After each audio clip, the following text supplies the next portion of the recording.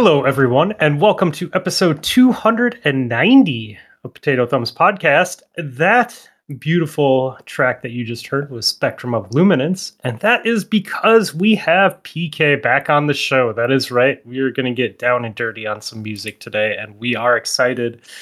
I guess not more importantly, but it is important to note that Admiral Nips actually made it this time. He did not have an emergency surgery. Congrats on that. I'm proud of you. Big moral victory for me to not miss the Saturday show due to major surgery. You really did a great job, man. Bravo. Way to not have major surgery today. I'm very happy. You and me both. Glad to be here. And then, of course, we have PK back. PK, how are you doing? I am doing fantastic, and I'm really excited to be back here and actually talk to you as well, Admiral, without the unfortunate appendix circumstances. That whole day, I was in the ER, right? And we were chatting before the show started, and then I kept looking and seeing that you guys were still in the live channel, and I'm like, oh, this is going to be a super long episode. It means it's going really well, meaning I'm missing out on awesomeness. And then, thankfully, I was able to listen to it from the hospital bed a couple of days later, and I was like, yep, it was awesome. You guys did a great job with it. So, made it all the more excited when Derek said you were coming back so that we could, talk some more music, because I really enjoyed listening. So, now I get the sneak preview before everyone else gets to listen to it, because I'm actually on the show. Oh, yeah. So this track that we just started the show with, the Spectrum of Luminance, that is something that you released in January. You want to give me a little rundown on what that's all about? So, I, up until that point, had tried making some original things, but nothing original that I ever made was even close to being finished, let alone released to the public. And one day when I came home from visiting my partner in the holidays, I sat down and I was like, I want to start making something every month. And it doesn't have to be complicated. It can be a simple piano cover, if anything. I can do that in a day and that's it. But I want to start making some consistent things. So I just sat down at my piano and I started improvising a little bit. And the interesting thing about how Bungie does their trailers is at the end of the trailer, you always hear a little melody. And that melody is usually the main melody of the expansion that trailer is for. So, we already know what the main melody for Lightfall is going to be. And I was like, what if I tried to turn that one melody into a full piece of music? So I tried improvising with it a little bit. Initially, my plans was to make an Orbit track with it, but then I realized that the things that I was playing actually sounded a lot closer to some of the tower tracks that were done by Michael Salvatore for Beyond Light and Witch Queen. So I was like, okay, well, I'll give that a shot. So I sat down and recorded just a piano-only thing at first. But then me having no idea how to make orchestral things and never having finished something like that before, I called up my friend Owen, who is way better at any of that, and he kind of guided me through the process of how you can make it sound a lot more full, add a bunch of extra instruments, and then I actually used for the percussion, I used the same percussion samples that the actual Bungie composers used for some of the Beyond Light and Witch Queen music, to make it sound even more Destiny-like. And then, at the end of that, Spectrum of Luminance is what came out, and that's the first ever original thing that I have contributed to and released to people. Yeah, it's definitely, I like it a lot, and it definitely has that Destiny vibe to it. You definitely nailed that for sure. So I guess my $1 million question is, what's the difference between an Orbit track and a tower track? If you asked me to explain, Orbit music versus tower music, I would be able to tell you what they were, because I've sat a fair amount of time in both places in my life. But how, somebody who's got a better ear for music than I differentiates the two and decides to call Tower versus Orbit, because it definitely has the Destiny vibe, but I wouldn't know in my mind how to differentiate any further than that. It's definitely a feeling more than an actual definition, I'll be honest with you. Fun little fact about the Witch Queen main tower track, which is called Hymn. When the soundtrack first came out, and I listened to it together with Owen, Promethean, and Bresci, we always try to do predictions on where these tracks will play. And for Hymn, all of us said, "Oh yeah, this is the main Orbit track. Got it. That's absolutely 100% main Orbit." And then we turn on the game, and it's not, because it's a tower track. But that's definitely an outlier. Most of the times, Orbit tracks are a bit more ambient sounding in a way. Mm-hmm. Because, the difference is, in Orbit, you are in space, in your spaceship, and in the tower, you're actually grounded on Earth. So I guess, ambient sounding is probably the correct word, but there are definitely some tracks that could have easily been both Orbit or Tower. There's... I don't know if I could make a proper rule book that defines an Orbit or a Tower track. But what I can do is, at least for Spectrum of Luminance, when I decided, okay, this was going to be a Tower track, not an Orbit track, I specifically used percussion that Michael Salvatore has used in Tower music before. If you listen to Spectrum of Luminance next to Questioning the Light from the Witch Queen, and you listen to that percussion, you are instantly going to hear that similarity, because it heavily draws from that. So, that's kind of how I tried emulating it, but I wouldn't say there's a clear definition to the two of them. Cool. Thank you. Awesome.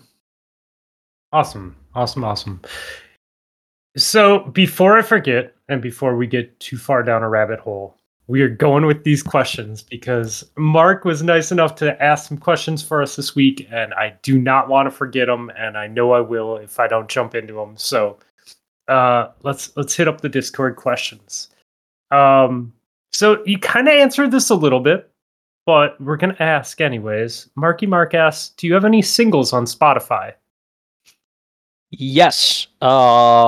All of the music that I have released since late 2021 is available on Spotify as well. I usually upload it to my YouTube channel, and then the Spotify release goes live day in with that YouTube video. Sometimes it's a little later, but all of the music that I am still proud of today is on Spotify. Some of the older stuff is not, but you don't need to listen to that. And that is important to point out is you dive into more than just music. Like last time we chatted, you talked about that piano piece that you did with Yes. the visuals from all the different screens in Destiny, and it's really cool. Like, it's definitely worth people's time to not only check out the music, but go to YouTube and check out the videos too, because there's some really cool Destiny content in those videos, and you can tell that you spent a lot of time in it. And it's cool too, because that one piano track that you have, you're labeling like all the different like years of Destiny and expansions, and it's a really awesome trip down memory lane for those of us who played the game for years, And you're giving me such a nice segue too, into the fact that I am currently in the process of editing another one of those piano mashups. So the previous one that I did, Everlooming Darkness, ended at Beyond Light. Beyond Light music is still in there, but it was released in 2021. That was the most recent expansion at that time. Mm-hmm. And this year I decided, well, the Witch Queen year is almost over. I want to make something to commemorate and celebrate the year of the Witch Queen before we move on to Lightfall. So I decided, what if I make another one of those piano mashups with Witch Queen music specifically? And the video, like you mentioned, is recorded in a very similar way with showing the exact places where those pieces of music play in game, shot in a very cinematic way and edited in a very cinematic way. So it's also like a trip down memory lane for everyone who played Destiny this year. And there's even some hints of like the seasonal stories that happened this year in there. So it's kind of not just the Witch Queen alone, but the year as a whole. And that's coming out Wednesday on the 15th. Oh, that's super pretty cool. awesome. It's That is coming up super quick, cool. but it basically means I have at least a fair amount of my daily listening done for Wednesday's workday. The it was cool too because you can tell like it's not just like in-game footage. Like you really went all out on making it look cool. And you could also tell like the differences between, because you had some D1 shots in there too, didn't you? Yes. And like you could tell the like the difference in graphics between like the D1 and D2 like was pretty interesting, but also really cool to see like some of those old environments. Yeah.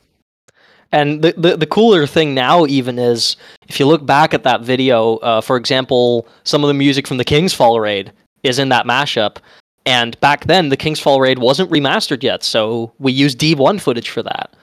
Yeah. And if you just look back at that now, like we've all been staring at King's Fall and Destiny 2 for the past half a year, and it's so different when you look back at that. It's really cool. That is cool. I'll have to go back and revisit that just to see like the differences, because you're right. Like I didn't even think about that, but I've run King's Fall now enough in D2 that I probably would catch on to some of that. Awesome. So I'm really excited for that video. Yeah. You say you're editing. Is that you're editing the shots now, or still working on the music, Yes. touching up too? No, the music is done. The music has already been submitted to Spotify, because that usually takes about a week to process, and I want to make sure that it's live the exact moment that the video is. So the music's done. The footage recording is done. In fact, most of the editing is done. All that I'm doing now is like finishing touches. I basically finished the shot composition today, and tomorrow I'm gonna have another look at it, make sure that everything's good, and then like add all the text of which track it is, who it was composed by, where it plays, and that kind of stuff. Because one of the most important things that the Destiny community needs to learn is that not all pieces of music in this game are composed by Michael Salvatori. It's always so funny whenever a new soundtrack releases and everyone online is praising Michael Salvatori for like Deep Stone Lullaby whenever that came out, even though Deep Stone Lullaby is done by Michael Seacrest, which is another one of Bungie's composers. So I find it very important that when I make one of these mashups, I clearly put in there which composers worked on which track. So if you have a favorite and you watch that mashup, you now know who that was made by. And if you want to go back into older Destiny soundtracks, you can find that composer and see if there's more stuff of that person that you like a lot. Yeah, that's really cool. And that's helpful for people like me. Also, giant hat tip, working on it multiple days in advance. Knowing us, we'd probably be on Tuesday night trying to get all of it done all in one fell swoop.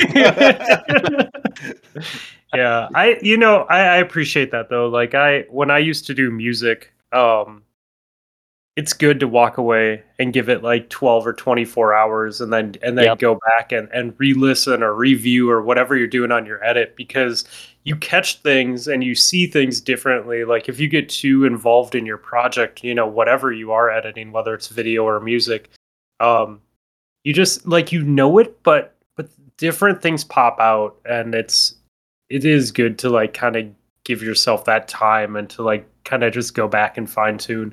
Yeah. And then there's also that thin line of like fine tuning forever. So like you have to kind of walk the line of, okay, I could keep tweaking this, but I should probably just push out my product. Exactly, yeah. I made the mistake initially when I started making music of whenever I felt happy with something that I was making in the moment, I would instantly push it to release. I would instantly start making the video, and then the next day when the video goes up and I listen to it again, I'm like, I should have given this some extra time.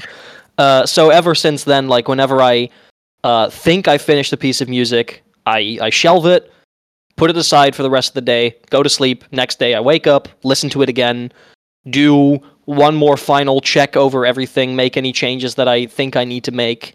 But yeah, like you said, you can do that forever. Especially as a musician, you will always find a single thing the day after that you don't like, and then the day after it, you look back at it, and you're like, well, wait, why did I tweak that? It was fine 2 days ago. And you just keep going back and forth, and at that point, a quote that I really like is something that you make, it doesn't have to be perfect, it just has to be. Because if it isn't, no one's going to hear it, nothing's going to happen, it's not going to do anything until you send it out into the world for someone to listen to.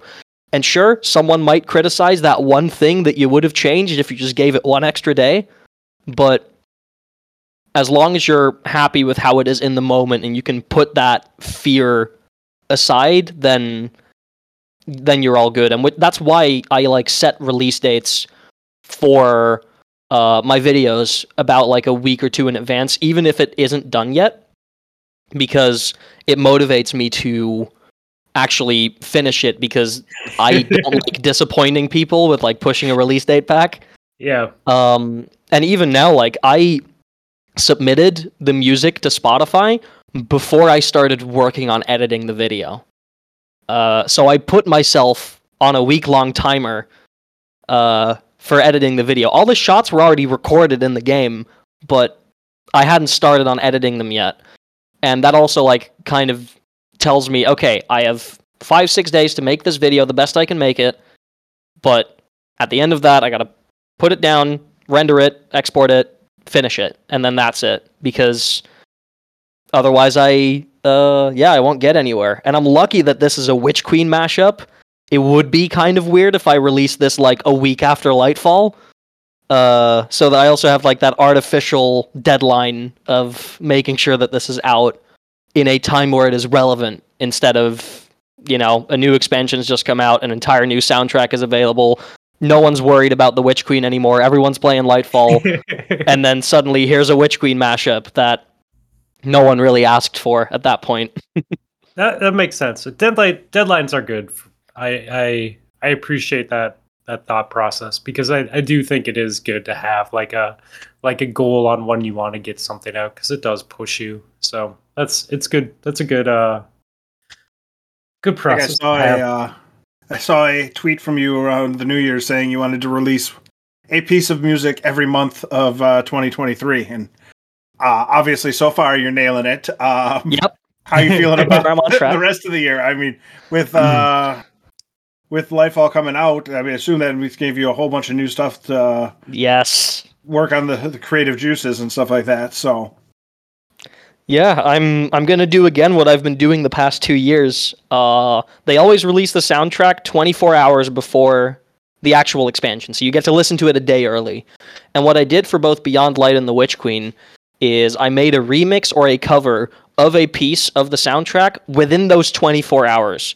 So before the game actually goes live, I make something with it. I have no idea like what the in-game context is, where it plays. And then it's really funny to push that out, and then a week or two later look back at where that piece actually plays. And suddenly like you think of it completely differently.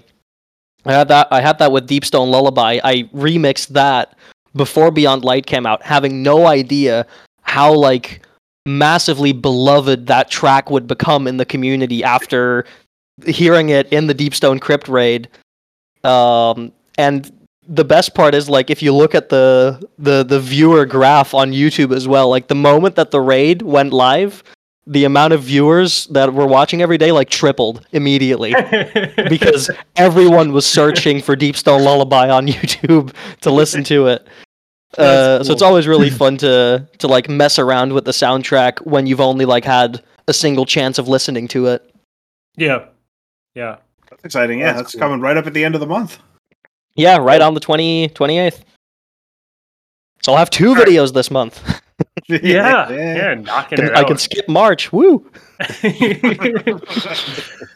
Okay, so we got another one from Marky Mark. He says, when creating music, is there a goal in mind, such as invoking a certain emotion from the listeners? Um, Uh, it's I guess. Sorry, I guess I should just read both parts because the second part kind of ties in. So it's the second part saying, or are you just trying to express yourself through the music? So are you trying to invoke emotions from the listener, or are you trying to express yourself more? I'd say those two things go hand in hand. Because if you express yourself and you put your own emotions into a piece of music, there's a very high chance that whoever is listening to it will feel that or a version of that emotion in their listening experience. But I do definitely try to make people feel something, and it doesn't matter what that feeling is. Like, to quote the band AJR, they said, if somebody hates our music, we still accomplish our goal because at least it made them feel something. It made them feel hate, but at least they felt something. Yeah. And that's kind of like, obviously I don't want people to hate my music. I try my best that people don't, but I do try my best to get people to feel a thing. And it doesn't matter if that's happiness, if that's sadness, nostalgia. Obviously the Witch Queen mashup video that I've been working on heavily plays on like your memories and your nostalgia of the Witch Queen campaign and the raid, doing that for the first time. And there are some emotional moments in there. You guys may remember Season of the Haunted being a pretty heavy season this year in terms of its topics. So I will be honest, I have tried to put the video together in such a way that it's going to make a few people shed some tears, but I feel like that's the beauty of it as well. So, yeah, no, I definitely do try to make people feel emotions, but the main way that I do that is also through self-expression. So it goes nicely hand in hand. Awesome. I'm excited for that. Brief talk to actual Destiny because of the red border weapons being like a daily thing now. I've been grinding for the Season of the Haunted, whatever the Umbral energy is. So I ran my character that I never ran through the Witch Queen or through the Season of the Haunted storyline through it again, and it's like, yep, no, that storyline is still pretty deep. You forget about it after Season of Plunder and Season of whatever this one is, Seraph. The Seraph. Yeah, which are just a little bit lighter, how deep that one season was. So I'm excited to see how the music flows with that. Because it's fresh in my mind again. Yeah. Oh, that's cool. Thank you, Marky Mark, for those questions. We always appreciate it when the listeners chime in and give us stuff to talk about. So that was very relevant to the show.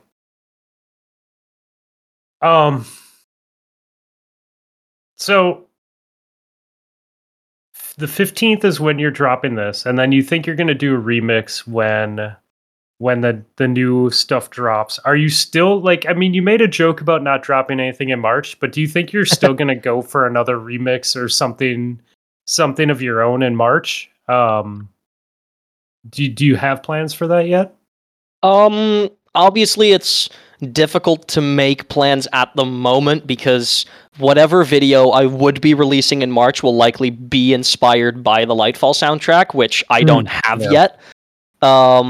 I do plan on making something in March, but it'll probably be like not a very complicated one. I think a piano cover would be pretty nice for that.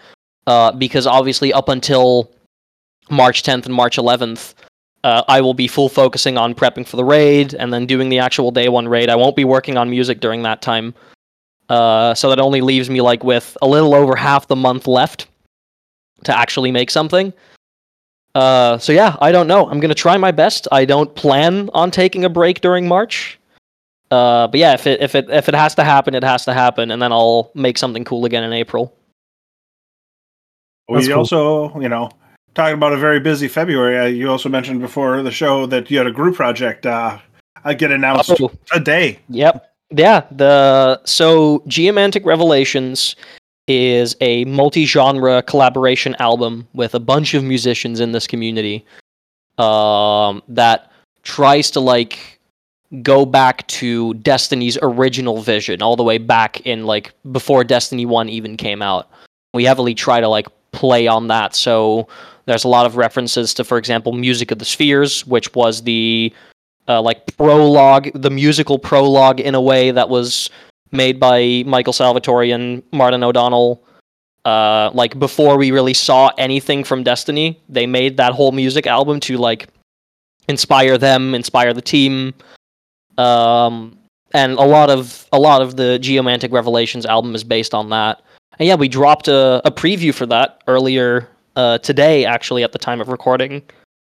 We don't have a planned release date for that yet, because it involves a lot of people, and schedules very often don't match up, and it could just straight up take like 2 months of waiting to be able to finish one of the tracks on it. Like this album, as far as I'm aware, some of the earliest tracks on this album were concepted like at least 3 years ago. And they've just been, some of them have just been like sitting around, and not any progress was made on them until recently. Some of them have been finished for like a year and a half now. I finished my contribution to the album around a few months ago. I might still have to do a few things on it, but my stuff should mostly be done. Cool. But that's why we're not giving a date for it, because we don't know the date as much as anyone else does. Do you so you said it was previewed. Where could people check out that preview? The preview was uploaded to Owen Spence's YouTube channel, and I think also to M-Blind's YouTube channel. They're kind of like the two people in charge of the entire project. They've set it up. They've reached out to all of us, and they kind of oversee it. Okay. So they've uploaded it. You can also find it in the show notes? ? Sure. Maybe. Yeah. If you toss a link in, I got it right now. So. Oh, okay. Yeah. Cool. Yeah. Perfect. We'll throw that in there too, so you guys can check out the show notes, and we'll have PK's Spotify and YouTube in there as well. Oh yeah. Yep. So you'll be able to find all this stuff. Yep. There's a lot of it, and it is fantastic. It is. It really is. I think I told you, but that piano piece, we were having people over. Why were they coming over to our house? I don't remember, but a bunch of my family was coming over to my house, and we were kind of waiting for them to show up. And I just, oftentimes we'll play like lo-fi or something else in the background. And my kids were just hanging out in the living room, and they wanted to watch TV. And I'm like, nah, we're not going to watch TV. I'm like, but I'm going to put on this piano piece on YouTube, and we can watch that instead. So they sat down and watched that while we were waiting for people to show up. And they're like totally invested in it. So that's kind of cool. Yeah, that's really cool to check that stuff out. Yeah. Anyways, awesome, good stuff. So we have those projects. You did bring along your music with you today for the show as well. Do we want to get into a little bit of that? Sure. So obviously that Witch Queen piano mashup that I talked about is releasing next Wednesday. And I thought that it'd be fun if I maybe played a little preview of it. Now, granted, the full mashup is 18 minutes long. I am able to perform it live, because I design and make these mashups so that I can perform them live in front of people, because I just think that's really cool. But I'm not going to play the whole thing because I don't want to spoil everything. But the question is, which segment do I pick? I can't just play like one track that is in the mashup and like pick one of my favorites, or I can pick a segment that has a few shorter tracks and then some of the transitions between it. Let me think. I think dealer's choice for sure. Like, yeah, no matter what, it's gonna be great. So yeah, I'm just excited to listen. So whatever you're willing to share with us feels amazing to begin with. yeah, like ahead of the actual release, like it's whatever you feel comfortable sharing is totally cool. In that case, I think I will go for a segment that covers 2 tracks. It covers Hidden Truth, which is currently the main Orbit track for the Witch Queen. Most of the times when you go to Orbit, that'll be the first thing you hear. It's either that or The Witness. And then that will flow nicely into Queen's Deception, which is one of the Throne World Patrol tracks, and it also plays in the penultimate Witch Queen mission. So you might remember those tracks from there. And I think it can also play in the Wellspring, actually, if I'm not mistaken. So yeah, I'll play that. It's probably going to be about 4 or 5 minutes long, so kick back, relax, and I hope that I can play this flawlessly. Because I'll be completely honest, as much as I said that I was going to play a preview here, I did not really prepare. So, but it should be all right. It should be all good. I'm sure it'll be awesome. fun. All right.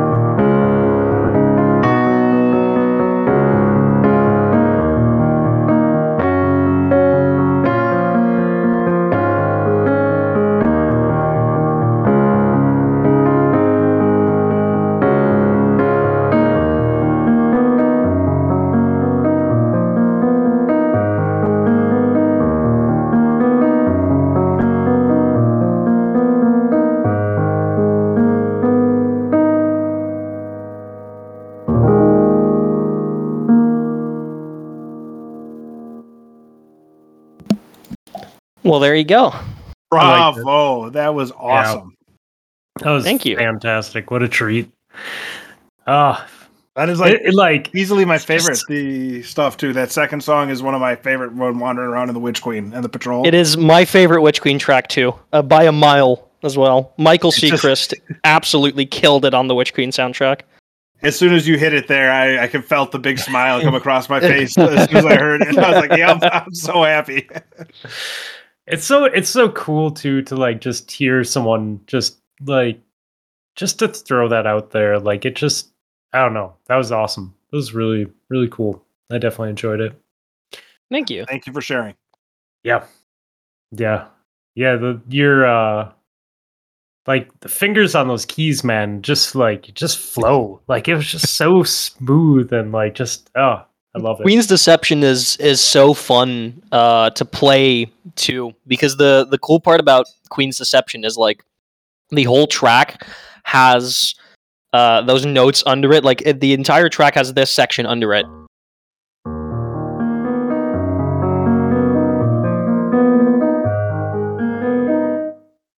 That melody is throughout the entire piece, right? And it just that just flows so nicely. Yeah. And once I got that in my muscle memory, that's one of like my go-to tracks to play whenever my hands just need to do something. I very often pick that one. Well, it's cool too because like last time you were on, you kind of like you educated us on just like the different audio cues for bosses and just how they flow things together and how it's like kind of seamless. And it's, I don't know if you saw all this feedback, but so many people were talking to us about like going in and like hearing the boss like audio cues come in when it's time to do DPS and stuff like that. And so it is cool, like when you break down that, just like stuff like that, where it's, that's in the background and it kind of is the glue that allows different pieces to flow together. Yeah. Yeah.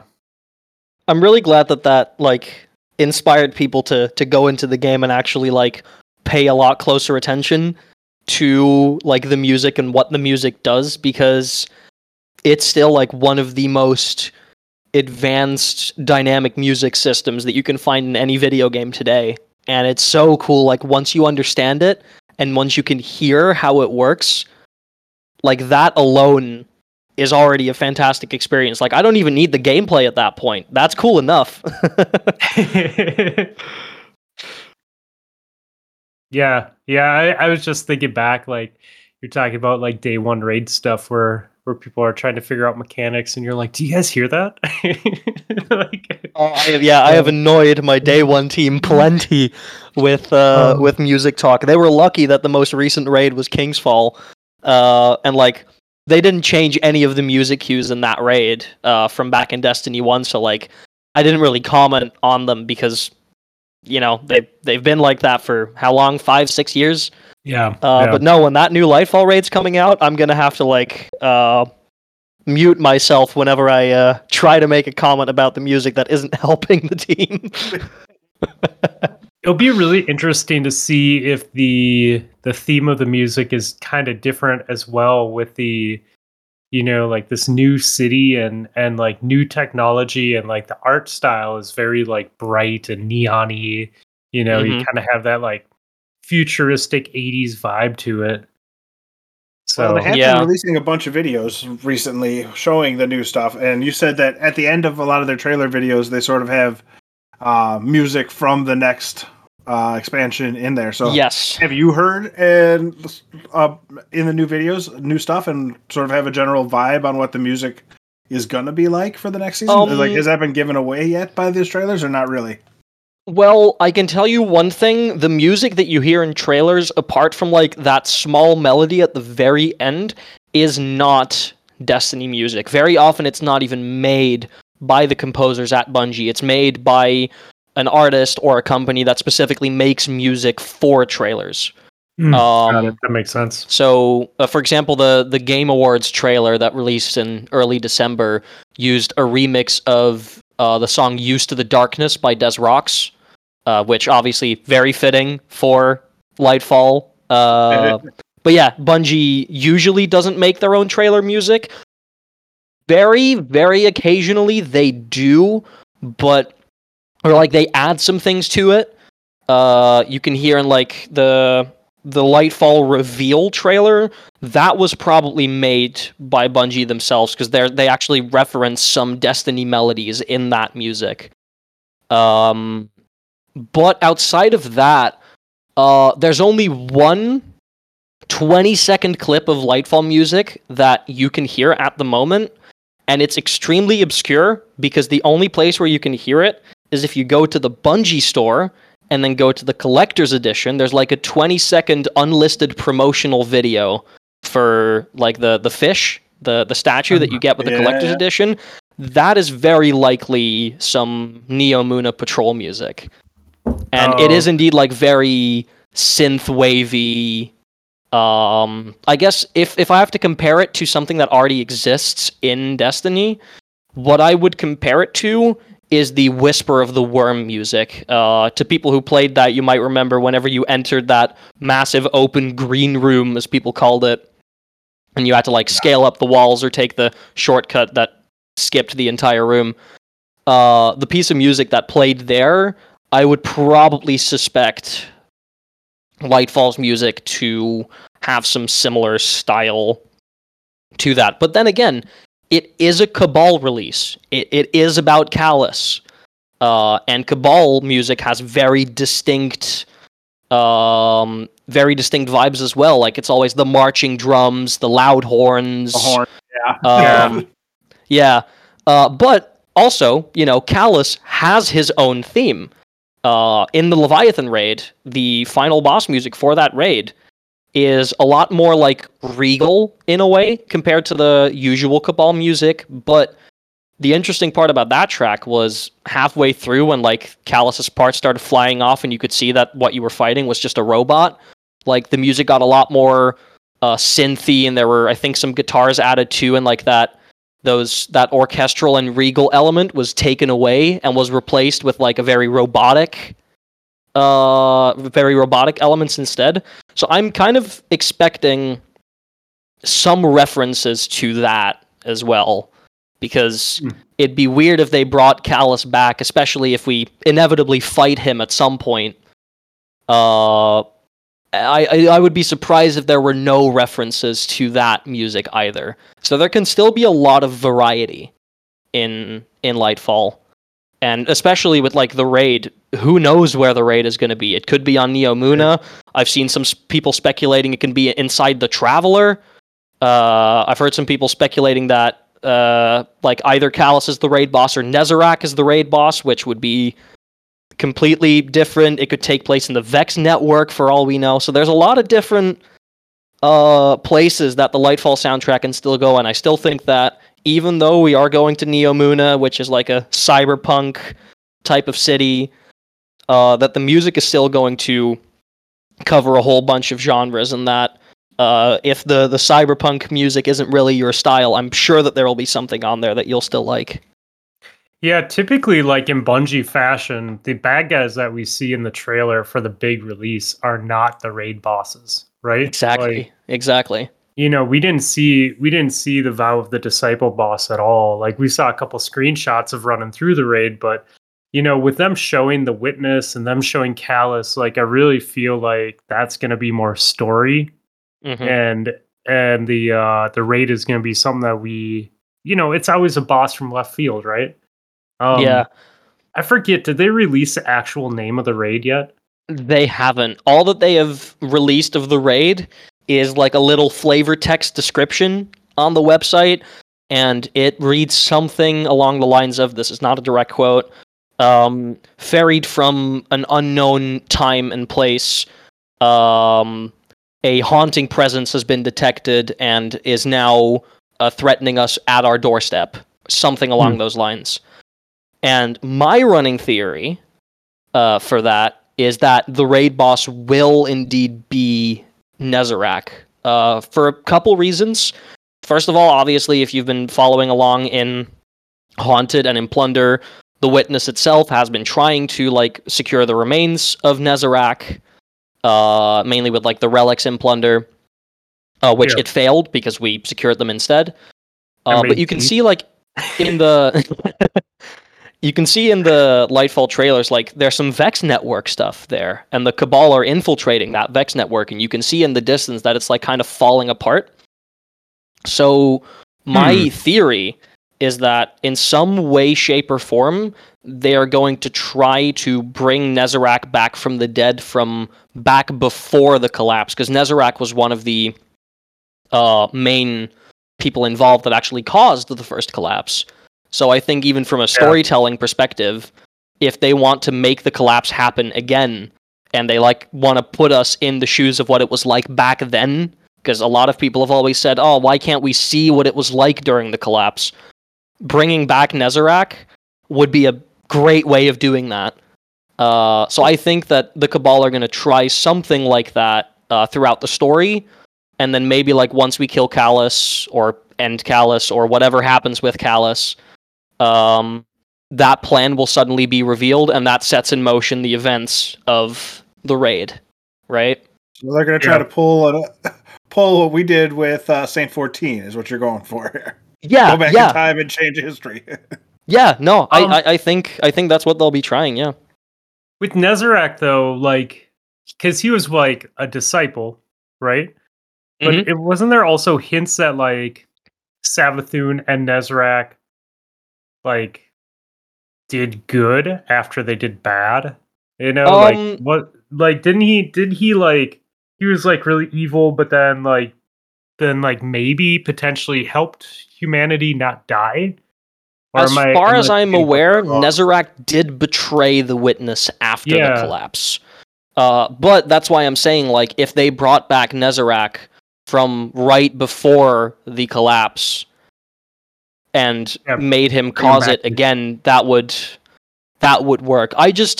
I personally can't understand why Bungie has put such a focus on Nezarec over the past year and then not do anything with it. Right, and then just make him into a cup of tea, especially because in Season of the Plunder, everyone's okay, well, we see the story that you're setting up, we're gonna get all these pieces of Nezarec, we're gonna put them on the helm, and it's a pirate theme, so they're just gonna jack the helm and take the pieces, and then Lightfall is happening, and Bungie's nope, no, we're just gonna make tea. So I agree with you. I think that where they left that story doesn't completely make sense. So it would make sense that it's going to pull into something else. And Bungie kind of has a history of having stories continue a season or two after the setup. You know, that. So that would, it would kind of go along their timeline too. So it would be interesting to see for sure. And also, Nezarec is just a character that, obviously, it's a big name. Most people, forever, right? It's been around for an incredibly long time. But it would not waste any of the big characters that we still have left. I don't think it'll be a Xivu or Wrath raid, or especially not the Witness. If we ever fight the Witness, it would be in the final shape. It probably wouldn't be now. Yeah, I wonder, are they really going to drag that out? I think so, yeah. How long ago did we see the pyramids? When did they first appear? Was that with Callus? Was that when we saw the pyramid? Yeah, the original Destiny 2 vanilla campaign, the Red War campaign, had a post-credit scene where the Traveler awakened, and that blast of light that blasted all throughout the solar system and beyond awakened the pyramids as well. That's right. Yeah. You're right. And then we didn't see him. We didn't see him for 2 years after that until Shadowkeep, when we obviously had the pyramid on the moon, and that's where the actual whole darkness story properly kicked off. And then we had Beyond Light with the pyramid on Europa, and arrivals with pyramids arriving everywhere and taking some planets away. Yep. I do think there's probably still a lot of things that they can do depending on the outcome of Lightfall. You have to think Lightfall was originally going to be the end of the Light and Dark saga until shortly after Beyond Light, they realized, hang on a minute, we can't tell this story in one expansion. So they split Lightfall up into Lightfall and the Final Shape. So they probably have a lot of things that they still want to get through, and I think if we have to compare it to something, Lightfall is going to be the Avengers Infinity War, and then Final Shape is going to be the Avengers Endgame. If I'd have to, okay. If I'd have to guess, put a description to it, that would make the most sense. Yeah. So from a non-lore perspective, we haven't talked about this lately, and I know PK, you're big into the endgame stuff. Day One Raider. Last time you were on the show, you had gotten the entire seal for the dungeon the day it came out. In like less than 2 days, 20 hours. Feelings about them extending contest mode to 48 hours. Oh, the controversial topic. Obviously, yep. I think it's great. Probably, for me, like, I don't think there's any wrong way to go about it as long as you're polite about, how you feel. Oh, yeah. And, which obviously when you're looking at Destiny Twitter can be a little bit difficult sometimes. So absolutely. I'm just interested to see what you guys think about it. What y'all think? Okay. Well, obviously I understand both sides of the story. For the people that are a lot more casual about it and maybe don't want to stay up for 24 hours straight, or maybe they have some other stuff to attend to, it's fantastic that the Day One is accessible to a lot more people now, or the contest mode is accessible to a lot more people now, because you can take your time. Maybe if you can't make the Friday, you can still make the Saturday. There was obviously a lot of discourse back with King's Fall when they suddenly did the raid on a Friday, and a lot of people were like, I can't make Friday, I can only do Saturday. So those people will get to play the contest mode too now. And I also kind of understand the people that say, oh, well, but Day One is like a prestigious achievement and this devalues it. Which, I understand it, but also, you beat the raid on contest mode, and to me, whether you beat it in 24 hours or in 36 hours, that doesn't make a difference to me, because it's still equally hard. And if you are perseverant enough that you can go for those 48 hours straight and end up getting it at the end, I think you deserve that emblem just as much as everyone else does, because you got through it, you pulled through, you beat it, you did it. So that emblem is as much yours as it is everyone else. So I'm very much on the side of, I think this is a good thing. But what I would like to see Bungie do is, after the first 24 hours, enable normal mode as well. Because there's a lot of people that are a bit upset that they now have to wait until Sunday to try out the raid on normal mode. They don't care about contests, which is extremely valid, and they just want to go into the raid on normal mode. So having to wait that additional 24 hours, that I can very much understand why that sucks. At the end of the day, I just want Bungie to make contest mode a permanent thing. Yes. Because I prefer contest over master raids any day of the week. Yes. But, with the changes coming to champions and to match game with Lightfall, master raids will probably be a lot less insufferable. So it'll be okay, but I think this is a pretty nice middle ground that they struck. They can still do a few things to improve it, but I'm a supporter overall of what they do. I definitely agree with you. I think I'm very much okay with it being 48 hours, because so far the team that I'm going in with Day One, none of us are end game kings, right? It's myself, Gator, and Mr. Monkey, and then 3 random people that we haven't locked down yet. But I took the day off too, so I'm like, well, this group will run as long as everyone can, and then we'll just start subbing in people until I can't stare at a screen anymore. But the nice thing about it is, I've done two Day One raids now.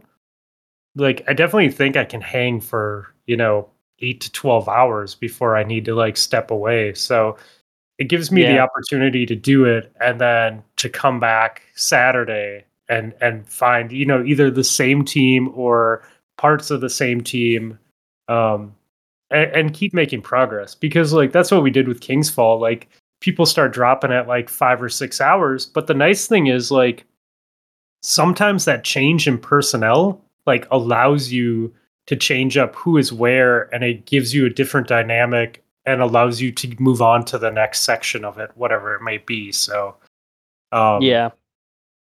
I I think it's just nice from like a health perspective as well.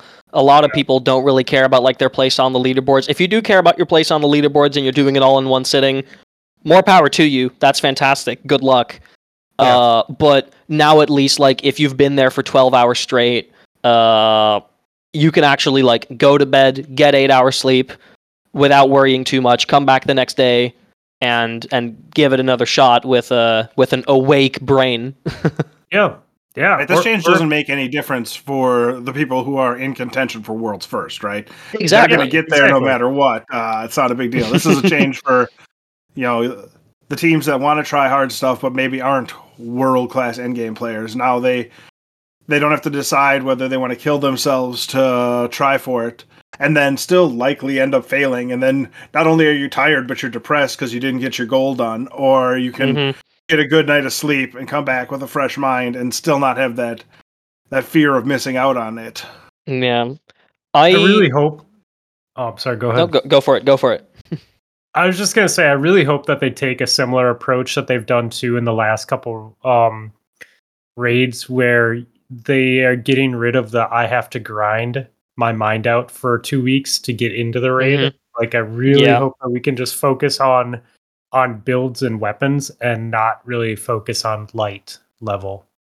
Yeah, especially now, because like not only are we going to have a new subclass to play with, new aspects, new fragments for the light subclasses too, but we have the entire like Buildcraft 2.0 or Armor 3.0, whatever you want to call it, system with completely rework of the mod economy, rework of the artifact. Like, there's going to be so much to play around with in those first 10 days leading up to the raid. And the nice thing is, with the legendary campaign, assuming that the like soft cap of Lightfall is 1800, because they have shown some promotional material with 1800 power, like the campaign for Lightfall will instantly take you to 1820 if you do it on legendary, which means that from a light level perspective, you are practically raid ready, which would be really, really nice. Yeah, I really enjoyed that with Witch Queen. Yeah, I definitely need to figure out which character I want to bring through the legendary campaign first. Yeah. But yeah, I think that is going to be the route to go. It's exciting though. There's so much cool stuff dropping with that. So yeah, the new Buildcraft changes have me so incredibly excited. Yeah, because the amount of things that I can already think of in my head that are possible with that are not possible currently. Like, I know what I'll be doing for those 10 days after I finish the campaign, and that's just going into dungeons with a bunch of different builds, changing things constantly until I have like my 10 loadout slots in the game filled with things that I'm happy with. And then on the actual day one raid, we get to an encounter, and I scratch all of it because the boss is something that I never thought would be possible in this game, and you have to completely rethink your whole loadout. That's usually how it goes. 100%. Maybe they'll bless us with an extra like 100 or 200 slots in the vault as well, or somehow fix that. I need it. I need it. The nice thing now, the nice thing now with armor energy like types going away, like there won't be solar armor or void armor, all of that. It'll all just be the same. Like, if you're like me, I can discard 3/4 of my armor in my vault now, because I have 4 class items masterworked on every character. I'm not going to need that anymore because there's only one element now. So I'm only going to need one of them, because why would you have multiple at that point? Well, I think though they did say that you can build into like, so running all solar armor to give you that debuff, right? Like, because they were saying like if you want to synergize, I swear I read it in one of the TWABs or something. If you're a solar like Titan, for instance, and you want to run all solar armor, now you can and not worry about not being able to get those mods. Because I think if you run all like the same class, don't you get like a debuff on that damage type? The way that things work now is a lot of mods are built in such a way that they only work if either your armor type or your weapon type matches the type of your subclass. Yeah, no, I get that. But I thought that like if you had all solar armor, you got a small debuff from solar damage incoming. Or did they? No. No? As far as I'm Oh, aware, maybe it used to be that way. as far as I'm aware, maybe it used to be that way. I genuinely don't know. But for example, on your chest piece, like right now, if you want to run solar resist or arc resist, you need to have a solar or arc piece. And in the future, you'll just be able to say, oh, okay, there's a lot of arc damage in this encounter, so I'll slap on arc resist, and you don't need to worry about the energy type of your chest piece anymore. Which that alone, like, is if that was the only feature that they implemented to the new Buildcraft system, I would already be happy.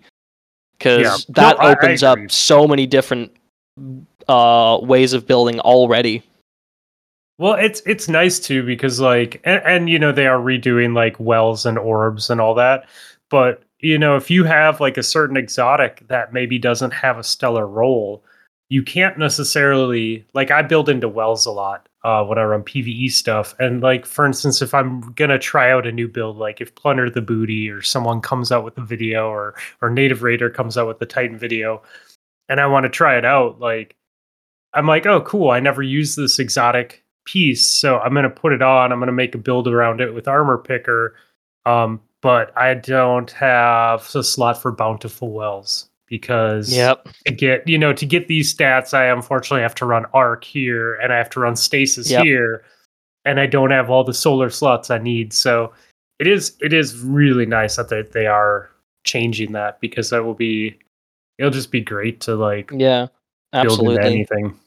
I've built my vault up to 150 items in it. After the changes go live and I can decide what pieces of armor I can throw away, we'll be back down under 100 in basically a week into it after we know what's going on, and that'll be good. I'm a little anxious with 449 slots open. I might run out. Oh my god, dude! I'm sitting in like. I just did armor cleaning in between trials matches this weekend, and I think I have 10 slots open. I usually sit around like between 300 and 400, so like I'm usually pretty safe.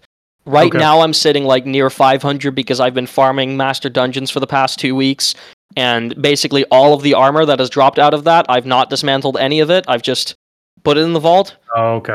And then whenever Lightfall comes out and I start making my builds, like you said, I can use D2 Armor Picker, find the perfect stats, and then get rid of everything else. So I should hopefully be under 400 again before the Lightfall raid. But I like hoarding things right before the raid because you never know. If one very specific thing just happens to be the strategy. I remember for Day 1 War Priest in Kingsfall a few months ago, we ended up busting out the Lament to kill him because we found linears were just not consistent for us on the first day. We use linears now whenever we do a Kingsfall, but back then we were just like, it just wasn't working for us, so we tried out Lament and it worked perfectly. So it's just things like that. You never know what you're going to be using, even if it's a reprised raid and you already know all the encounters. Suddenly just something comes up and it clicks. So I like hoarding things right before a raid, just in case, you know? Yeah, that DPS check on War Priest in contest mode was legit. Mm-hmm. That was a piece of advice I just gave to somebody in the Guardian Down channel, talking about they were like had never joined an LFG group before and they were like nervous about it, and I'm just like, really, you just got to show up on time. If they're telling you they're willing to teach, just show up on time. But if you want to do something nice, bring a couple of infusion materials along too, so that when they ask you if you have gun X and you do have it, you can bring it up to light. I feel the same way when I go into raids. It's like I want to have a few pieces that I can bring up to close to max light level, so that if all of a sudden it turns out that Izanagi is in fact the way to go, this Izanagi that I haven't touched since Lord knows when, and it's 1350, I can bring up to, light level and be able to use it without having to freak out and burn something good. I always try and keep a couple, like right now being at max light, like I always try and keep a couple max light items in my vault for infusing just for that reason, and then 1 or 2 on my character as well, just so when I do try something new, I can. I always have a lot of infusion fodder in my vault right before a raid, and usually it's just blues, but rest in peace. It'll have to be legendaries now. Yeah, I bet I definitely have the master or the upgrade modules as well. I'm stacking those in my postmaster as much as possible. Yeah. Let's put that ghost mod on for Crucible wins and just slowly rack them up. And you also are going to get a lot of upgrade modules from doing the Lightfall campaign on Legendary, because that drops a bunch of upgrade modules as well, which will all just go straight to your postmaster. So and the season pass too. That too. So if you play it right, like you can go into the raid with like 70 upgrade modules ready to go. I haven't even cleared my season pass of all the upgrade modules they're giving you yet. I need to log into my Warlock for the first time in 2 seasons and bring that up to light, and then I can get the last of those upgrade modules off of this season pass before the season's done. Yeah. I feel like they've done, especially this season, they've done a really good job. Because like last season, Plunder, I definitely got low on upgrade modules, and so I really tried to, at the end of the season, like make sure I was stacked. And this season, I haven't even had to dip into what I had in my postmaster. Like I've always been in the teens or 20s, it seems like. So whether it's vendors or the season pass or whatever, they've done a good job of making them plentiful. Yeah. So yeah, it is. I don't know. It's exciting. I'm ready for some new content. I'm ready for I think a lot of people are coming back to that took breaks. That went off to Call of Duty or some other games. That got burnt out in Plunder. I'm here. So it'll be cool to see that side of the community come back for Lightfall as well. Speaking of new content, actually, a question for you two. Which Strand subclass are you most excited for? I guess I'll go first. So I really tend to focus on whatever subclass is strongest in PvP for the season. And I do that because it allows me to play every subclass. So like I rotate from Hunter to Warlock to Titan, and I'll even rotate a couple times in the season if things just are feeling stale. I've been asking myself that a lot with the trailers coming out, the past couple weeks. But I think since I've played so much Titan recently, I think I'm gonna go Hunter because I like the idea of having the double grapple. And I think just playing in the air more is going to be my initial approach, and we'll just kind of go from there to see what actually plays out in the meta. Oh yeah. Probably in the same boat, just because, Hunter was. I always seem to run the Hunter through the campaign for the new expansions first. So, like, because that Hunter was my initial character that I created when D1 came out, even if I'm playing a Titan for, like, all of the seasonal content for the last 3 seasons, the first time through the campaign will be the Hunter, so I assume it'll be the Hunter that I play Strand with first and get most familiar with, and then we'll see what happens from there. How about you? It's difficult for me because I have always, like, ever since I started playing this game, however many years ago, I've always been a Titan main. I'm on the fence about Titan Strand from what I've seen. Like, it from what I've been reading, it sounds good. Like, it definitely looks like it'll have a decent place in the end game, which is obviously very important. But when I look at like how much fun it is, or how much or how interesting it looks, it's green stasis. Yeah. Well, let's hope not, because that Titan stasis super is pretty lackluster. It's extremely lackluster, but what I've seen from the super and the way that I've broken it down is just you have a super, you cast it, you have a light attack, which is just a dash forward and a punch, and you have a heavy attack, you slam down into the floor, and it traps all the enemies in front of you, or what's it called? Suspends all the enemies in front of you.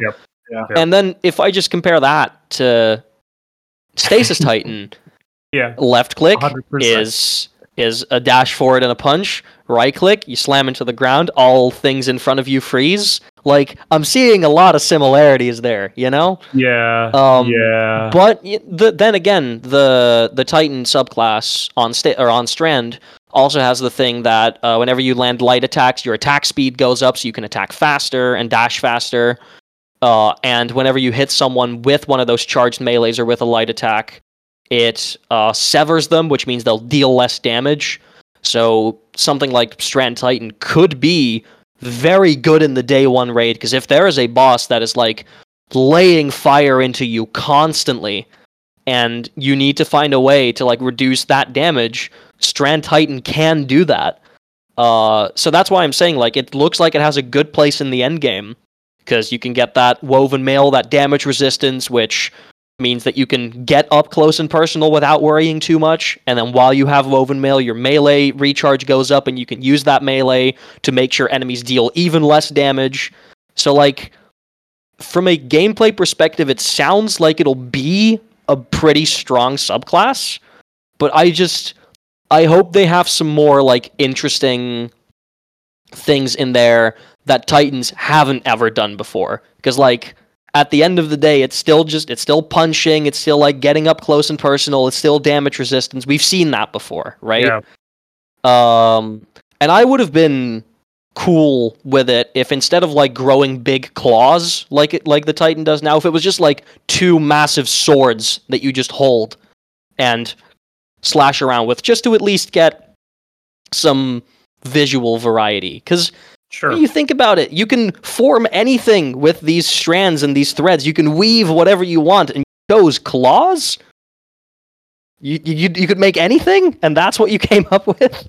I mean, even a giant fist would be more Titan, right? Exactly, right? Big old Hulk fists. But yeah, so I'm a little on the fence about Titan, but like I'm definitely considering like taking it into the day one if it is as good as I think that it may be. And I'm hoping that, like, especially with the extra fragments and aspects that are releasing in later seasons this year, there'll be some more interesting things in there as well. It'll be interesting to see how it impacts the boss, though, because if you think about bosses with stasis and freeze, like, freeze doesn't really do anything to bosses anymore. Yeah, like, you know what I mean? Like it would like a champion or something. So it'd be interesting to see how that impacts an actual boss tier enemy. I'm assuming that suspensions won't work on bosses, just like freeze doesn't. Good call. But like the severing, like reducing their damage output, seems like the exact thing that you would use on a boss target or on a champion, right? So I'm hoping that maybe it'll like be a smaller effect than it would be on a smaller enemy. Like maybe a boss won't be affected by it as much, or maybe it doesn't last as long. But I am thinking like this is really the first ever time that in Destiny we've had something that instead of giving us extra resistance, that it debuffs the damage output of an enemy. We have Overload, which technically does that, but I've not ever seen anyone use Overload to reduce combatant damage output ever. So I'm interested to see what that'll do, and the Sever also seems to be working in PvP. So if you can sever someone in PvP, get up close and personal with that fist, and then reduce their damage outputs so like their shotgun doesn't kill you anymore. Yeah, like that could be really, really strong if you do it properly. Absolutely. If it works that way even, but obviously that's going to have to be a lot of testing in that 10-day period going into the raid. They did mention, I don't know if it was this TWAB or one of the articles that dropped within the past week, that they didn't want to stasis the Crucible, or like the Crucible like Stasis did right off the bat. So it's interesting that they made that note and put that in there because I was like, all right, they're calling out like what people really hated or what made a lot of people leave. I mean, I just kind of go with the flow, man. Like that stuff doesn't bother me. So my bigger there'll always be a meta, right? Yeah, but I would say my bigger thing is the two competing storylines for Bungie stuff. Whenever they release a new subclass like Stasis, or even in Destiny 1 when we had the third classes come in and stuff like that, when the new one gets created, it always comes in pretty hot. That needs to get like brought back a little bit. But at the same time, for the all the 3.0 things, everyone like, well, this wasn't as good as X until they release the next set of fragments after the raid gets done, and then all of a sudden everyone can build out their builds fully. And then, because I remember when we had folks on, they're like, oh, Arc 3.0 is garbage. I don't see myself running that even over Solar, and I'd rather run Void 3.0 over Arc. And then, like, by the end of the season, everyone's running lightning nades everywhere. And so I'm intrigued to see, is it going to come in too hot? Is it going to be okay until they release the new fragments after the raid gets done, if they do that? Like, where is it going to sit, and how much tinkering are they going to need to do once they get Strand out in front of a full, game population and not just the testing folk? I want it to come out hot. I think that it will, but not because it's necessarily overtuned. But when something new comes out, people have no idea how to play against it. Yeah, yeah. Also and true. like people had no idea how to play against Stasis because the meta right before then was shotgun rushing, and Stasis obviously puts an immediate stop to that. Yeah. So what I kind of hope that they do with Strand, and one of the, I think it was, I don't know if it was Chris Proctor or someone else, but someone did an interview talking about like abilities in the Crucible, and they said that mistakes that they had made a while ago was that they responded too quickly to player feedback. Yes. Because players immediately start complaining about something as soon as it's out, that it's way too strong and that it needs to be nerfed, when what they should have done is let it settle for a season, because the meta never defines itself on the first day. It always takes like a few weeks to settle, for people to like figure out what's good and what isn't, and what works and what doesn't. So I kind of hope that like when Strand releases, they kind of leave it untouched unless there are like immediate problems, and they adjust it again a season or two later, because those Stasis nerfs are one of the biggest reasons why, in my opinion, Stasis Titan is the worst subclass in the game right now. Because it was hit so heavily back then. Yeah. I think that was the Ascendant Nomad interview that he called that out at. Yeah. Yeah, and I appreciate that. I think that that's the right approach because, like, per our reference earlier in the show, like Twitter, people are always gonna complain on Twitter about something, right? Like there's always gonna be your subset of really loud, small population of people who are upset about something.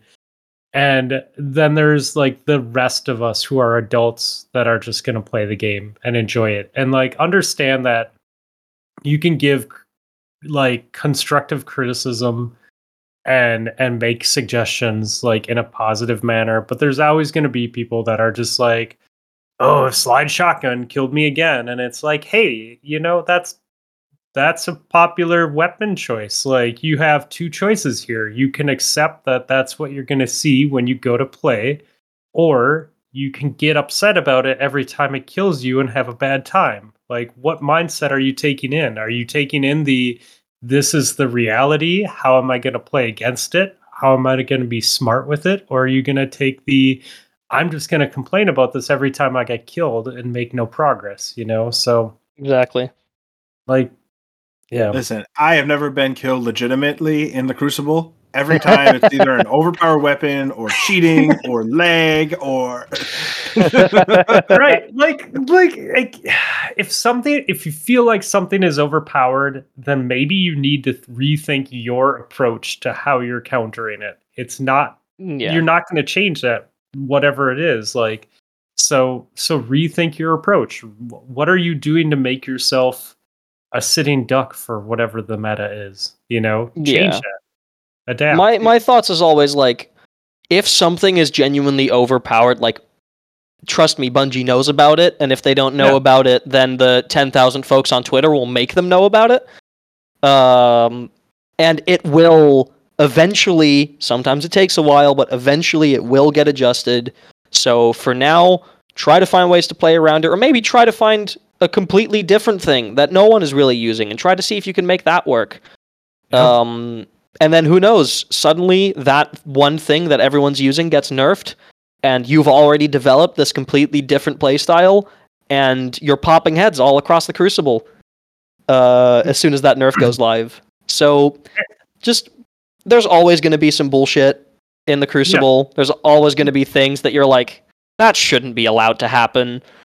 But at the end of the day, it can happen, and you can complain about it, or you can learn and try to see if you can find ways to play around it. Sometimes there isn't, and sometimes there is. And yeah, that's just what you have to deal with in a game like Destiny that decided to have a PvP and PvE mode in the same game. Right?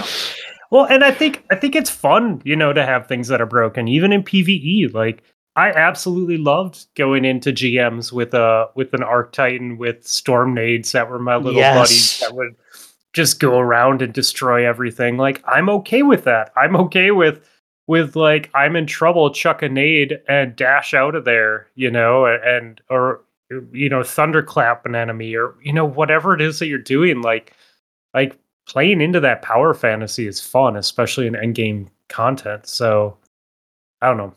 It's I welcome Broken Strand.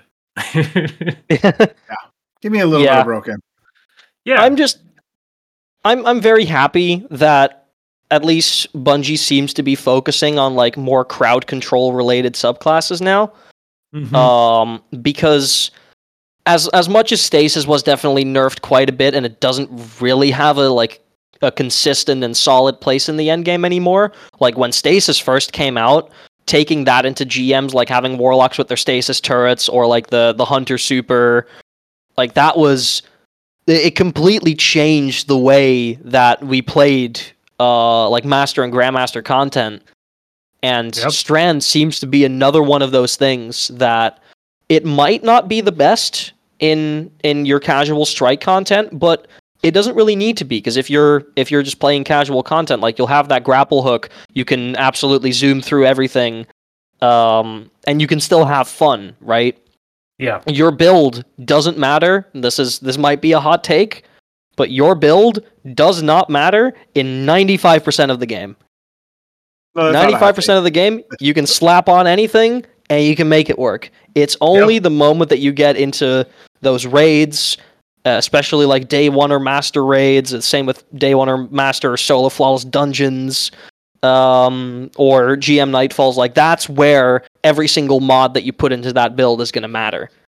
So having something like Strand, which is a subclass that almost seems like it's designed to be used in that Master content, having, intrinsic stuff like Woven Mail, which gives you damage resistance, and a way to suspend enemies, a way to reduce their damage, and a lot of like quick movement, or for example, with the Warlock, that you have those little rat buddies or whatever they're called that are just doing things for you while you focus on another enemy. Like, it seems like it'll definitely be an end game subclass, and I personally really appreciate that.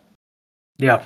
I feel like Stasis is getting a little bit of love too, based on that, if only because of the abilities it has for stopping champions intrinsically and stuff like that. I feel like I'm gonna want to have at least one of each subclass on each of my characters, right? So I've never really felt that before. Like, don't ever feel like I have to have one of everything, but it feels like now, with the way they're opening the game up, you can build into something that's fun for 90% of it, and then you got to have your utility classes for when you're playing with folks who are damage monsters, or your damage monsters when you're playing with folks that are not as good, and you need to be able to make up for the DPS and stuff like that. So I feel like it gives you a lot of options, especially for a player like me who's definitely not top tier, but definitely not bottom tier either. And like, I'm a pretty good utility player, and they're giving me the ability to spec into stuff that'll help in the situation where I need it. Yeah. Exactly, yeah. Yeah, the new champion changes that are coming in, like, it still doesn't exactly solve my complaint that I have with champions, because, like, my initial response was I just want them out of the game, and I want them replaced with some more, like, mechanically interested enemies, or interesting Yes. enemies, but Mm-hmm. the changes that they are making, first getting rid of match game, and then giving every subclass 2 intrinsic champion mods, or not just every subclass, but also like weapons that use those subclass verbs. Stuff like incandescent can cause scorched, and then ignitions, or chill clip being able to slow and freeze. Like a bunch of things like that suddenly essentially make sure that you do not need to glue Arbalest in your kinetic slot every time that you go into a GM anymore.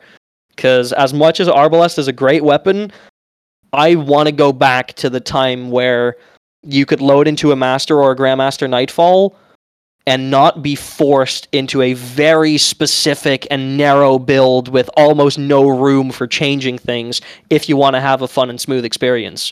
Right now, there's going to be so many more different ways to tackle that. And hopefully it'll make Stasis a lot more viable, like you said, because having that intrinsic overload and unstop, which both are usually like the more difficult champions to deal with, that's going to be incredibly nice. Yeah. Well, yeah, I don't have to listen to the really... sound of an Arbalest firing. I could go without that again in my life. Yep. Well, and just having your arms freed up too for mods, like not having to slot those mods in your arms anymore is nice. I really am happy that they're doing that, because like for Plunder, I basically any PvE endgame stuff I was running the Monarch. Like it was in like 90% of my builds, and it just gets to the point where like I don't want to run the gun. Like it's still strong, you know, and it's a beneficial weapon, but it's like I just want to run anything but that because I had to run it for an entire season, you know. Yeah. So no, I agree.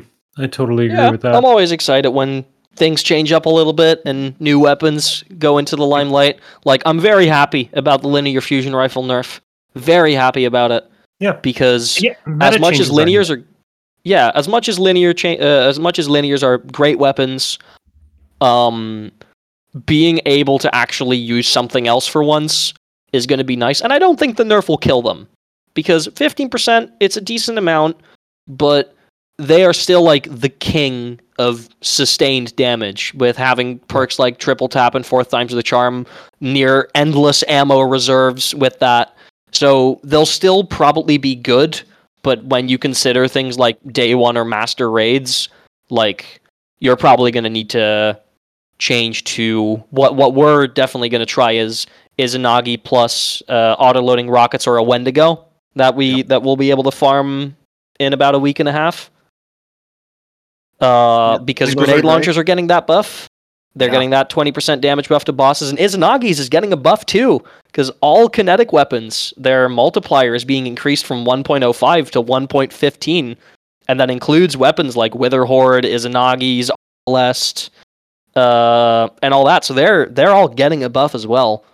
So I'm hoping that we can go back to the era where you use multiple weapons for boss damage instead of just switching to your heavy and holding left click until the damage phase is over. Because I love damage phases that are a lot more involved, and you use your entire arsenal, like you use your super, you use your special weapon, your heavy weapon, your abilities. It's why I loved the days when Anarchy was still very good, because it was always Anarchy and something else. It was never just Anarchy. Who knows? Maybe that's making a return. Slug shotguns. Exactly. I loved Anarchy 2 slug shotguns. I was sick of it eventually, but but it was fun when you were doing it, especially when you failed and the damage screen came up and you could see like who was hitting their headshots with their slug shotguns, who was in the well, who wasn't, that kind of stuff. Yeah, the differences in damage that could be done. Absolutely. I really failed on on getting my deep sight weapons from Deepstone this season because I was all in like when the season dropped to like finally get a heritage with like enhanced reconstruction in it, just because like those moments where you're like empty out my 12 shells and then swap to my next weapon, and by the time that weapon's empty I still have more shotgun shots, or vice versa with the sniper. And Heritage and Succession also benefiting from that kinetic damage buff as well. Yeah. So something like, who knows, with grenade launchers getting that 20% buff again, Anarchy Succession, Anarchy Heritage, it might come back. Who knows? Yeah, I definitely, I think it's too late this season. I'm not going to grind out Deepstone for those, but I definitely will probably be something I head back to once after, we've had our time with Strand and a month and a half has gone by or something, because like some of those perks are just so great. But again, we don't know what we're getting. We don't know what the new stuff is yet, so. Exactly. Who knows? Maybe there'll be a fantastic sniper or a slug shotgun among the new weapons. Yeah, and it seems like they've been allowing a power creep on all of those archetypes.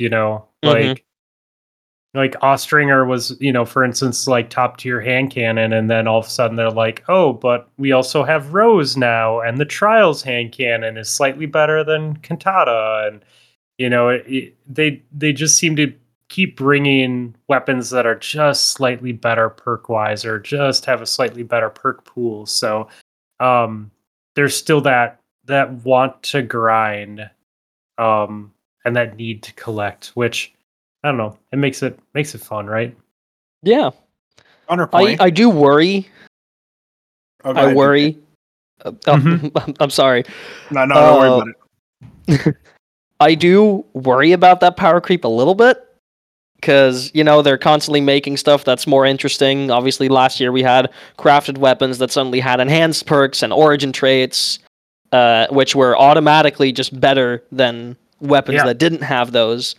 And I am a little bit worried that we're going back to the power creep era, where the only things that Bungie can use to realistically kill us is by one-shotting us or by throwing us off the map. So I do wonder like what they're gonna try to do to keep things in check, but also keep weapons interesting and like keeping that desire to collect the new things, because that's a difficult line to walk. As a developer on those weapons.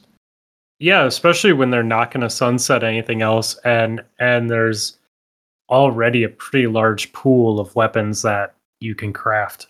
Yeah, I guess that was my point on this was, if they keep power creeping stuff, then why do you have a hand cannon from 4 seasons ago in your vault that is never going to be as good as whatever's coming out next? Delete that shit. Who cares if they change the perks so that you have the perfect perks on a gun that, as a base model, even with perfect perks, isn't as good as something you can get tomorrow. Yeah, exactly. No, I mean, there is an argument to be made with that. I will say though, God, I had a scout rifle, or not a scout, a pulse rifle that was sunset that I held on to, that had Headseeker on it, and it's basically like a poor man's messenger. Because of course I didn't keep any of my messengers with Headseeker because it was trash at that time. And I whipped that out, and it has the Hake. It's a Hake gun, so it does extra damage to barriers as well in PvP. Mm-hmm. I'm like, oh shit, here's this gun that I fucking kept in my vault that I never use. And now it's good. I can't use it in trials, but in everything else, it's like if I want a pulse rifle that shreds, like, there it is. Yeah.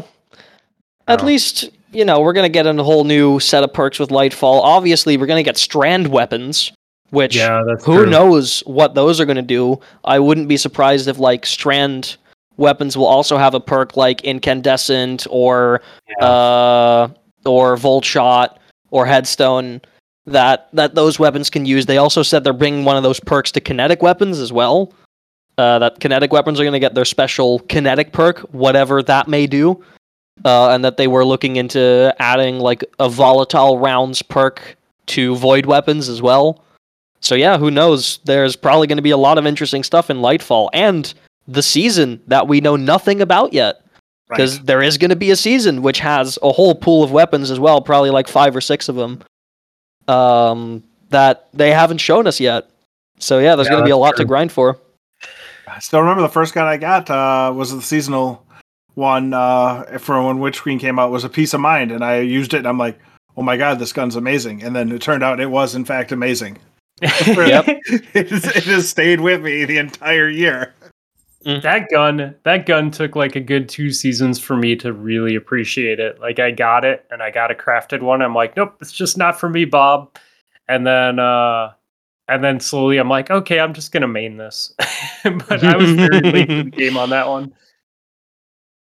I remember grinding out those risen weapons immediately as soon as they came out, because I saw that origin trait and I was like, oh, damage resist when you kill enemies?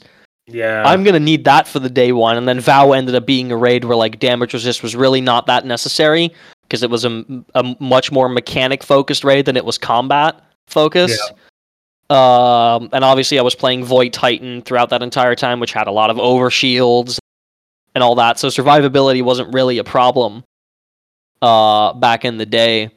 But it's always interesting when you have that entire new set of weapons and you just think, oh my god, there's so many different places where I can use this. What do I go for first? And you completely forget about the 400 items in your vault that are begging to be used and have like 20 layers of dust on them because you've not pulled them out in 2 years. I really do need to go through and clean out like a good 50, 60 slots, because there's also that whole like you have new weapons and you don't know what's good yet, so you don't necessarily want to just throw things away while you're figuring out what you like. So yeah, I did a bad job with that this season. I think I went into the season with like 5 slots in my vault. So give me your account for 1 hour. And I will make sure that you have a nice, clean, spiffy vault to be able to put new weapons into when it comes out. See, but I also have things like when I was testing fusions with Lego the other day, and he had that a rental that was hitting at like 40 some meters, and he's like, oh, well, you have to have this exact roll. And I go to my vault and I still have like 4 rentals in my vault. And I'm like, I have that exact roll. I can map people from tree all the way to doorway. I'm Bannerfall. Like I have a sniper rifle fusion. Yeah. And some weapons I have like thousands of kills on, so they're just gonna stay even though they'll never get used. Yep. Never got rid of my my recluse, never got rid of my my blast furnace from Black Armory. That's still there. My Go figure from Forsaken is still there. I have like 4 separate Cold Front SMGs from the Dawning. 2 of them have been sunset, 2 of them haven't, and they all have like a 10,000 kill counter on them because I just used that for a full year. I'm not getting rid of any of those weapons that have like a few thousand kills on them, even if they're sunset, just because the nostalgia value of those, and being able to go into your vault every once in a while and you see that and you just go, oh right, that was from 3 years ago when that gun was good. Yep.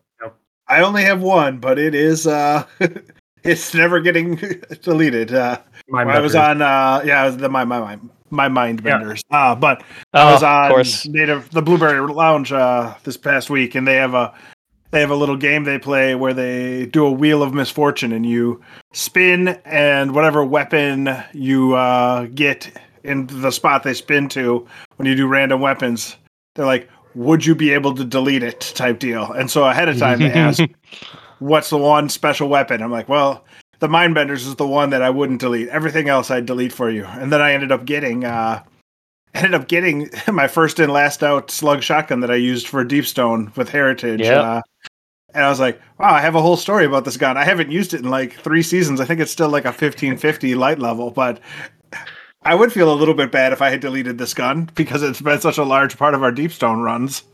Yeah. Yep. Yeah, the auto-loading Vorpal first and last out. My god. That is a while ago that was good, yeah. I think I still have that in my vault too. Yeah, I think I still have that in my vault. So I want to, not to cut our Destiny talk short, I want to make sure that we touch on 2 things real quick. before we wrap up the show. You reminded me.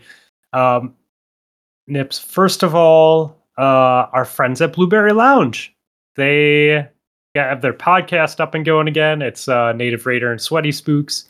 They started a Discord. You should definitely join their Discord. Check out the podcast. Rob was on it this week. I'm probably going to listen to it when I go for my run this afternoon. I'm excited because they're both good people, so I'm sure it will be a interesting show with you on it. And they're both good people, so they have a 67% good person rating on that show.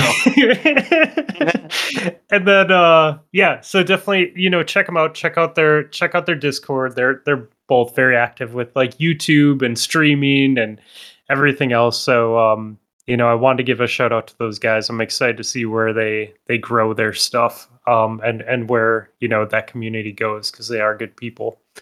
And then as well, I wanted to mention that we had our fitness contest kick off, a new fitness contest that we have going once again. It started this past week. We are going until the beginning of April. It is, as always, absolutely free. So jump in. We're tracking weight loss this time, and then just like activity, trying to like spark up more people being active as well on like what they're doing with like nutrition and just being active and whatever that might mean. And dude, so far this week it's been great. Like, people have really been posting a lot, Rob. I like where this is headed. Everybody had the come to Jesus moment when we said, hey, you got to put up your scale shots for this one, and everyone stepped on the scale and was like, God, I hate where I'm at right now. Yeah. It's fine. It's a starting spot. We all got to start somewhere, and Yep. it'll all make it worthwhile in 2 months when we step on the scale. But yeah, I think everybody was like, oh God, I feel so bad putting this up. Yeah, no, and I mean, that is part of it. And I think it's also eye-opening. And for anyone that's maybe on the fence about joining or not, like, every single one of us would like to be in a different spot than where we are right now. So by all means, like, hit us up, join up. It should be fun. And I am throwing in a custom pint glass for the winner of not winner by most weight loss, but basically everyone who's in the contest gets an entry. And then there's rules that you can read in the Discord, but by being active and by consistently losing weight, you can get some bonus entries. And I'm gonna do a custom one-off design Potato Thumbs pint glass for the said winner of the contest. But hopefully we all win, because we'll all be in a better place 8 weeks from now, weight wise and health wise. So yeah, I wanted to make sure to mention that and tell people to join up. I think what we got now, like 11 or 12 people in the contest this week. Yeah. Some folks that have never popped in before, some folks that are mainstays. It's pretty awesome. Lots of good chatter too, because that's the nicest part about it, is the community support. Yeah, I think that's the biggest thing too, is not that it's a competition against each other, but it's a competition with each other. So like being supportive, giving motivation by what you're doing, and then helping people when they have questions about like nutrition or diet or whatever they might be trying to dial in. Or pandemic less risk, for talking board games.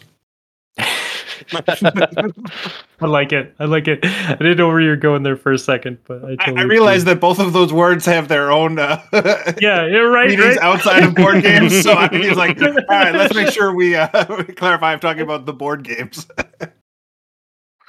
Okay, so I would like to make sure we add some music to the playlist before we part ways today.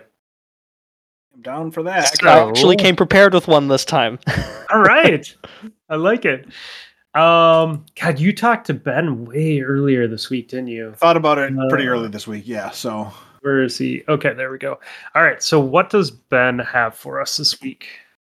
He has Me First by Real Friends.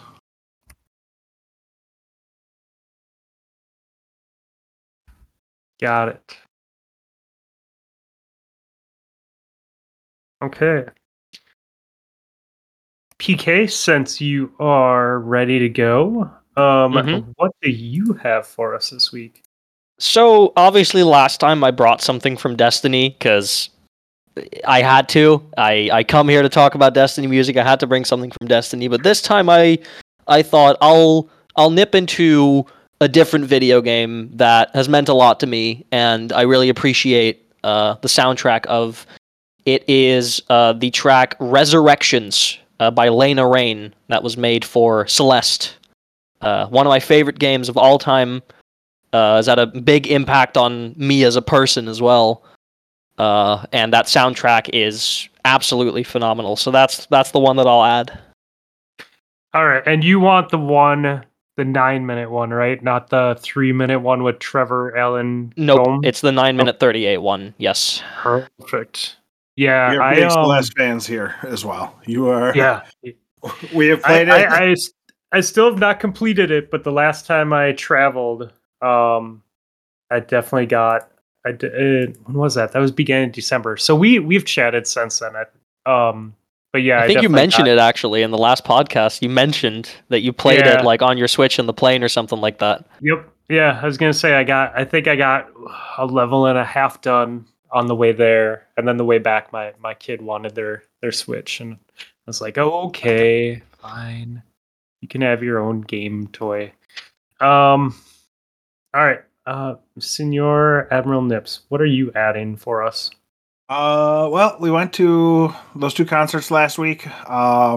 So I figured I'd throw another one on by Fitz and the Tantrums. It was Money Grabber.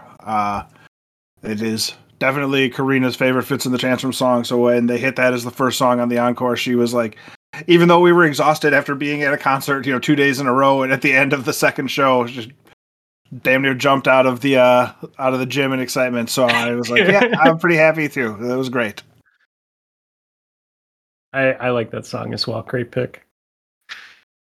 I'm gonna go with "Won't Trade" by Q-Tip. Q-Tip, for those that don't know, is from the legendary group Tribe Called Quest. Oh yeah. Cool. And that puts us at 85 songs, 5 hours and 10 minutes for the day 4 playlist. It's exciting. It's starting to get warm enough out that we can start taking long walks with the dog again. So having the playlist build out to a longer version means that I can get through a couple of walks before I hear the same song twice. Right? It's nice when it starts getting long too, because when we start doing like road trips, I can just hit play and I don't have it cycling through. Like you can just hit play and listen to nonstop music the entire way. So that's always nice. Oh yeah. Cool.